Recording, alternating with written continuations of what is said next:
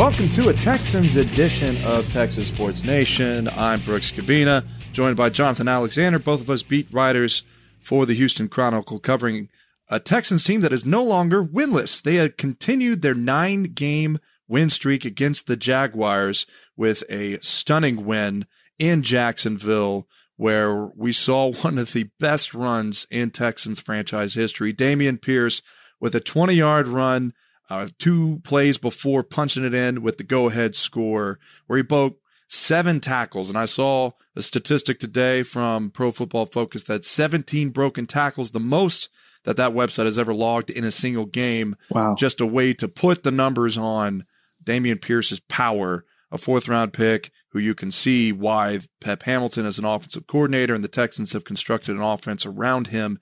And Jonathan, after a couple of weeks of us wondering about his usage, I mean, they went to him not only on that play, but others. Even on 3rd downs, he didn't get through to him in certain situations. They knew who their top guy was, didn't they? Yeah, absolutely. I mean, and that's what we've been, writing about this whole time, that they need to use him. And, he's obviously their most important offensive player right now. He is the guy who can take it to the house at any time. If he breaks off a right one, he's gonna break tackles. He's going to make you miss. I mean, he's so critical to this team. When they are running the football well, then they actually have a shot. And we saw that just recently in this past game. They can't rely solely on Davis Mills, because Davis Mills is not the type of guy who's going to put the team on his back and carry them when everything is going wrong. They would like for that to be the case, but Dameon Pierce is the answer. You wrote about that. He's the answer for them and the engine, and he makes that offense go. I do think Davis Mills, even at 140 yards, made plays in critical situations that we hadn't seen before. Even on that drive, Dameon Pierce's touchdown, and you wrote about this too, about the Texans finishing. 3rd downs, 2 3rd-down conversions, one on a 23-yard pass to Nico Collins off the side. I think that had a lot to do with Davis Mills just trusting that Nico Collins would come down with that ball. But then he dropped down a 3rd and 10 to Jordan Akins right on the Jacksonville side, a nice sideline pass that went right into Akins' hands. His statistics, Davis Mills' statistics, were not overwhelming, but in the offense that they've put together, he made the plays that they needed to get into a chance to win, and I think that's enough for them.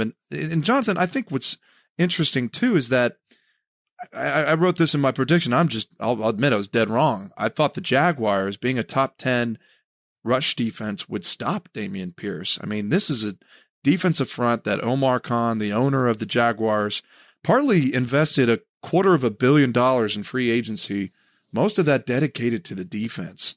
And obviously they had 2 first-round picks, one on the edge and, their number 1 overall pick and Trayvon Walker, and then also with Devin Lloyd at linebacker.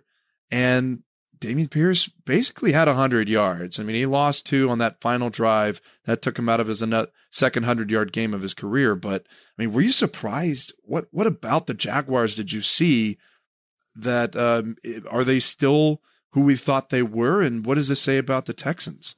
I think, multiple things at play, right? It's a division game, and anything can happen in these division games. A lot of upsets happen in these particular games. I think the Jaguars are still a contender in the AFC South. I would not at all be surprised if they won the AFC South. I'm not particularly sold on the Titans. But I thought that the Texans played the right game. They game planned the Jaguars perfectly. The Jaguars actually did pretty solid against Dameon Pierce for the most part, with the exception of that 20-yard run. You take away that 20-yard run, what is that? 25 carries for 79 yards? I mean, they held him to under 4 yards per carry. They had 6 guys in position to make the tackle. They game planned for him. They dared the Texans to throw the ball. But eventually, Dameon Pierce is just so hard to bring down. Eventually, he's going to break one off, and he did that. And I thought that was critical. You mentioned Davis Mills. I was impressed with the fact that he made plays that he hadn't made previously. I was looking at the statistics in the 4th quarter. On 3rd downs, he was 4 of 11 for 46 yards and an interception. He had been terrible on 3rd downs, but he made 2 key 3rd downs, like you referenced, including that one to Jordan Akins, who made an impressive play. And I thought that was really the true test. That 3rd and 10 play, I thought that was a really true test because they hadn't been able to complete those plays initially, and they were able to do that. And I think that can help them get over the top because, yeah, it was a huge drive. And it led eventually to that big Dameon Pierce run and then that eventual 1-yard touchdown run. So I thought I was impressed with how they performed. I mean, they weren't great, against the Chiefs. They probably won't be doing, playing like that. They probably won't get a win, but they now know how to win and they finished. And I thought that was super important to what they've been trying to accomplish. And Lovey talked about it. Right. Well, the last few games that they were in, they were unable to finish, and this was one where they had a chance to win. They were able to do that. And you mentioned the Chiefs and the others as they go down. I think some of the things that the Texans are still going to have to address, and we'll be speaking to Nick Caserio on Tuesday. I think things are a bit tight for them to try and make upgrades, to try and contend in this division. What's interesting, Jonathan, you pointed this out. You mentioned the Titans. The two teams that they played that are really good right now, the Giants and the Bills, both blew them out. And they played the Colts close, and we've seen the Colts struggle. And the Jaguars, I mean, I was surprised a little bit by the lack of offense there. I mean, part of the issue was they really dared the Texans to stop them on 4 downs. They went for it on 4th down 3 times. The Texans stopped them 3 times. Trevor Lawrence looks shaken up. I mean, this seems a bit like Trevor Lawrence before he fumbled a bunch of times against the Eagles and Trevor Lawrence after. I mean, even that final Hail Mary pass was a duck. And I was just surprised that Lawrence was forcing the ball, didn't look as clean. Even in the end zone, whenever he threw the interception to Derek Stingley getting his first interception of the year, which you called, Jonathan, in your prediction. Lovie Smith said that was the same play that the Chargers ran twice, and as they were putting the game away, that 4th and 1, and then eventually the 20-yard touchdown pass to Eckler, and the Texans were ready for it. But Lawrence didn't have to throw that ball. Is that at all surprising to you that Trevor Lawrence in his second year under Doug Peterson is starting to struggle here? No, not really. I try to take what Davis Mills does with, I try to add context to it. He's in his second year, still learning. I look at it the same way. No, I don't excuse, the mistakes, but I look at it the same way with Trevor Lawrence. He's going to make some mistakes. He's definitely got to be better, but he's only in his second year. He was with an atrocious coach his first year, and now he's learning an entirely new offense, kind of similar. I mean, Davis Mills isn't really learning an entirely new offense. Probably he still has some familiarity there, but there are differences last year than there were this year. So, it's definitely something that he has to be better at, but I don't know that I'd be super concerned with it. Yeah, I think whenever we're talking about weapons and things, Christian Kirk and Zay Jones, those guys, I mean, there were some drops in that game yesterday. Yeah. But the Jaguars were getting a lot of yardage. And this is one thing I wanted to bring up with you, Jonathan. We talked to Lovie Smith on Monday about this. A lot of passes over the middle. They're getting really in that second level zone. That's where the majority of Lawrence's pass yardage came from. And a lot of that is fitting that in between the safeties and a linebacker crew that's struggling a bit. And at first, Lovie Smith said Sunday that he was rotating the defense a lot more because of the weather in Jacksonville. Asked him on Monday that if there was still performance-based discussions with that too, and he agreed to that and said that they were not pleased with some of the play that they've had at linebacker. Christian Kirksey hadn't missed a defensive snap all season leading up to that game, and then he was rotating heavily. Common Grugier-Hill as well. You saw Neville Hewitt, Garrett Wallow in the game. And Lovie Smith was asked about Christian Harris, who was not activated after practicing a couple of times last week. They said he wasn't ready. We discussed that in some stories over the weekend.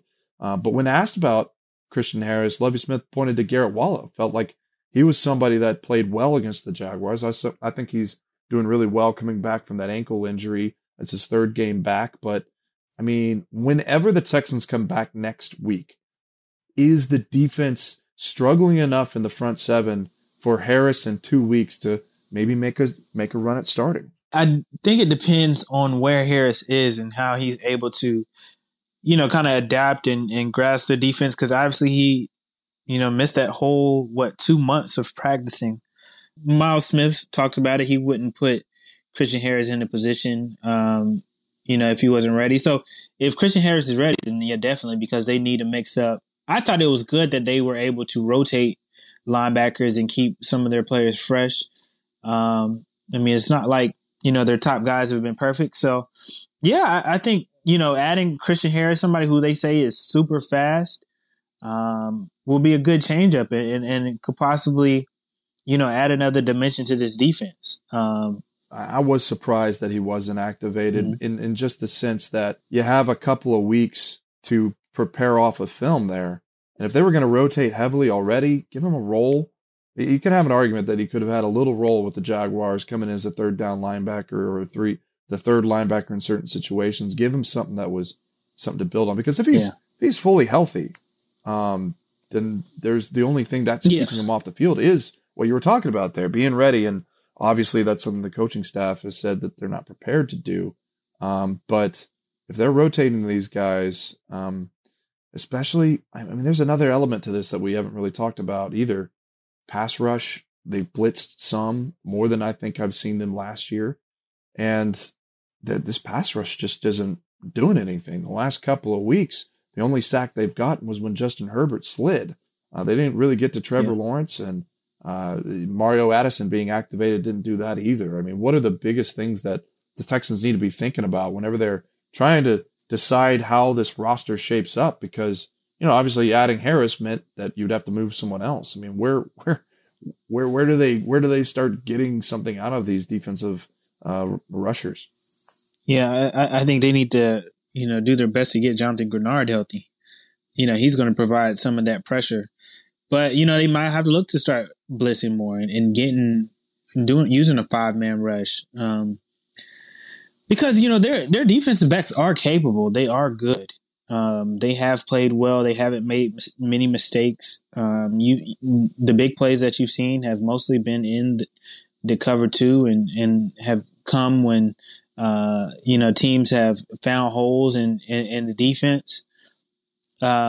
So, I don't think sending an extra blitzer to get some additional pressure would be bad. I think it, in fact, could help. So, I think that's possibly one way. I don't know. What are your thoughts? I think that's something to think about because, and it's a really good point that you just made. This is a secondary that Lovie Smith can trust because that was how he talked about having Derek Stingley and Jalen Petrie as additions, as rookies who, even at the beginning of training camp, back to OTAs, he was talking about being starters and potential playmakers. I think the one difference I would say is that if you were going to blitz somebody, it'd probably be Petrie. If you're going to blitz anybody in the linebacker group, we've seen Kamaguje as part of the 5-man rush before. That hasn't really come through yet. So I'm wondering if the speed element is part of it. If Harris, if he comes in, if a guy who ran a 4.44 40 coming out of the combine, if he's fully healthy and ready to go, if that's a guy that you can have coming off the edge or up the middle or reacting quickly. So those things might bring that element too. But, to get pass rush also, they're probably in a passing situation with Desmond King in the game playing nickel safety. So we saw him blitz a bit in the preseason. If he's a guy that you would trust to maybe pick up with Petrie coming up, it'd be interesting. I think there's a lot more that they could do, to go through that. But Lovie Smith has always tried to get most of his pass rush out of the front 7. And the way this is going right now, with the Texans, I know they just picked up a win here, but there's still very much a long season. People who might be wanting them to get a higher draft pick instead, they're still in the running for that. And I think Will Anderson with Alabama is becoming a more likable selection when you look at how much, if the pass rush continues to struggle, even if Grenard comes back, because even before that ankle injury, he was productive, but you weren't seeing Jerry Hughes style numbers. And even he has dropped off since having 4 sacks to start the season. Yeah, I definitely agree with that. They have to have a backup plan. I know they have Addison and Hughes for a couple of years, but they are 34, and I don't know how old Addison is, but I think he might be 35, maybe. I think he is 35. Yeah, they're both. Yeah, And it's weird. Madison's had his best years after turning 30. I think he's had at least 7 sacks since turning 30, and he is, just checked, he is 35 years old. 35 years old, September 6th, 1987. So it's crazy to think they're players in the NFL older than me. Still, I mean, it gives me hope. But I found out the hard way that I'm never getting on the field. They had so it's a bye week, and the Texans media department, their PR staff, they put together a media combine for the first time. This was their inaugural season. So, Jonathan, you held out on us. We went out there, and they had a bunch of workouts. They had the passing situation. You know, like at halftime at a national championship game where you like throw the Dr. Pepper thing, you throw it through the little hoop in the middle of the padded deal. They had that set up. They had a field goal situation. You tried to throw it as far as you could in another station. They had the jugs thing where you would catch a punt on one, and then another where you would punt yourself. And then there was a 40-yard dash there. Needless to say, whenever I got there, it was fun because Lovie Smith was there, Pat Hamilton was there, Frank Ross was there, Cal McNair was there. And immediately, obviously we've been critical of the team going up to there. And Pep comes over to me and he's like, all right, so you're going first, right? With the passing deal, huh? He's like, am I? Okay. All right, fine. I go up there and everybody's watching me. I drill the first one, man, right through the hole. And then after that, I just laid an egg. I'm throwing it into the bleachers. I'm popping it off the side. It's slipping out of my hands. Pep's, talking smack behind me and they're blowing whistles. And I was like, man. And then I go over there and Pep yells, well, I guess you owe Davis an apology. So here's my apology, Davis Mills. Although there's a lot more money on that end, and he's definitely been doing a lot longer and has obvious talent. And I have chosen to write for a reason. 0-10, Clear Lake High School. Those are my credentials. I know exactly where I am, and I'm fine with it. So fun though. That's funny. Was there a lot of people there? A lot of the people from Sports Radio 610 were there. DJ Bienemy from ESPN. That guy he ran track at Louisville, and then he held out until the end on this 40-yard dash. He acted like he wasn't going to do it. He's like, playing humble, and you're like, yeah, would you just get up and run? I know you want to run. And he gets up, starts asking for cleats. I was like, just get out there and run. Goes out there, runs a 4.8, and I was like, all right, okay. 4.8, man, that's pretty good. So he might end up on a practice squad somewhere, or maybe the Houston Gamblers when they start in the XFL. But he won the competition. Yeah. I made a field goal. Frank Ross was out there holding the ball. His one request was like, just don't kick my hand. And I was like, just, don't pull the ball out like Linus and Lucy. So we got put it down the middle. It's fun. Not takes yourself so seriously sometimes. And, the bye week, obviously the coaching staff happy after getting their first win. I think what's interesting to think about this now, now they're 1-3-1. We made our predictions at the beginning of the year. I had them down for at first 5 wins, then I diminished it to 4. I think you were right around there too. Does the win against the Jaguars change your prediction at all? No, I had the Jaguars being one of their wins. I actually had the Bears being one of their wins too. So I think I predicted 5 initially, with the Bears and Jaguars being 2 of their wins. I think I might need to go back down to 4. Did you have the Giants in there too? That's a surprise one. I had them beating the Giants, and yep, I had them beating the Giants too. But that's not going to happen. I think the one thing I'll say is that you go in, you look at the Jaguars and their front 7. I thought the defense was going to keep them out of it, and there are a lot of teams up there coming up. I'm looking at the Eagles. Obviously, they're playing really good ball, but the Jaguars were up playing good. I think the Eagles, especially with their run game, is probably going to take care of that. But I'm looking, there are games where if you see a team that's struggling into the week, and there's like a Trevor Lawrence situation where he's not looking quite as he needs to be. I mean, this is a team who, the Texans might be able to sneak up on a couple of teams. Like the Dallas Cowboys have obviously been pushing without Dak Prescott. Looking towards the end of the year, the Titans and the Jaguars, they get the Titans twice. I mean, the Titans have not looked that strong. And that's a game where you have two running teams, Derrick Henry versus Dameon Pierce. I'm really looking forward to seeing those two games. And if the Texans can steal one of those, because we were talking about how the Jaguars defenses last week kind of mirror each other a little bit in the way that they get turnovers. I mean, if they're able to play the way they did against the Jaguars, I think they might be able to sneak a couple. But you're right, with the trade of the Giants and how they've come out of, they might end up pretty much the same. So, but the main thing that comes out of it, you look at a team that's a lot more competitive than they were a year ago, and if they're able to add 2 more first-round picks, free agency signings, you're looking at a team that you might be looking at pushing for the AFC South next year. But I don't know. What are you looking for in the bye week? Yeah, I mean, I'm looking for them to continue to carry over kind of some of the things that they learned and how to finish. I mean, they definitely got some help. Things went their way. We didn't mention, the Trayvon Walker, roughing the passer call was critical because they had 3rd and 20 on that particular play, and he just gave it to him. And but that's what happens in football games. Things often can go in a team's way, and it definitely went in the Texans' favor. So if they can continue, I do think wins like that help a team. Gives them confidence going into these situations. Like next time they're in that situation, they're confident. We've won before. We can do it.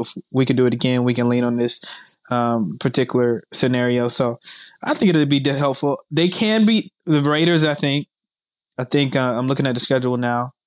Commanders definitely. I think Commanders are one of the worst teams in the NFL. Yeah. So like even right there with if they beat the Raiders. And you're looking at 2 games they could have won, the Colts and the Bears. Mm-hmm. That's a 4-2 team. Yeah, that would not have been something that anybody would have expected. Obviously, that's not there now, and I think everybody's kind of having to fight the overreaction of watching them beat the Jaguars too. So there's a lot of that element in there. I mean, it's a division game, and I didn't think that even though I predicted them to lose to Jaguars, I didn't think they were going to get blown out. I didn't think that the talent deficit is much different. I looked at it as a home game for Jacksonville. I figured that the Texans were going to win theirs at home since they play better there. But, it was a good win. Of course, still early, not much to you don't want to overreact to these things, but I do think the Texans made progress. I'll tell you what, 2 things we didn't mention. Cam Johnston helping out in the punt game. He leads the NFL with punts inside the opponent's 20, pinned the Jaguars within their 10 twice. Kami Fairbairn hit 2 50-yard field goals. That made the difference in the game as well. He's in the middle of a really productive season. His best with the Texans so far, 90% field goal percentage. He's made all of his PATs. The only one he's missed was the one last week that just looked like a total duck, and I really can't explain it because he's been playing really well otherwise. And I'm now the field goal kicker expert because I made one in the media combine. So 1 out of 3, so 33% with no rush and no stress whatsoever. So we'll see how that continues with the Texans, and we appreciate all you guys listening and reading and watching our content. You can follow us for the rest of the season at HoustonChronicle.com. He's Jonathan Alexander. I'm Brooks Cabina. We'll talk to you next time.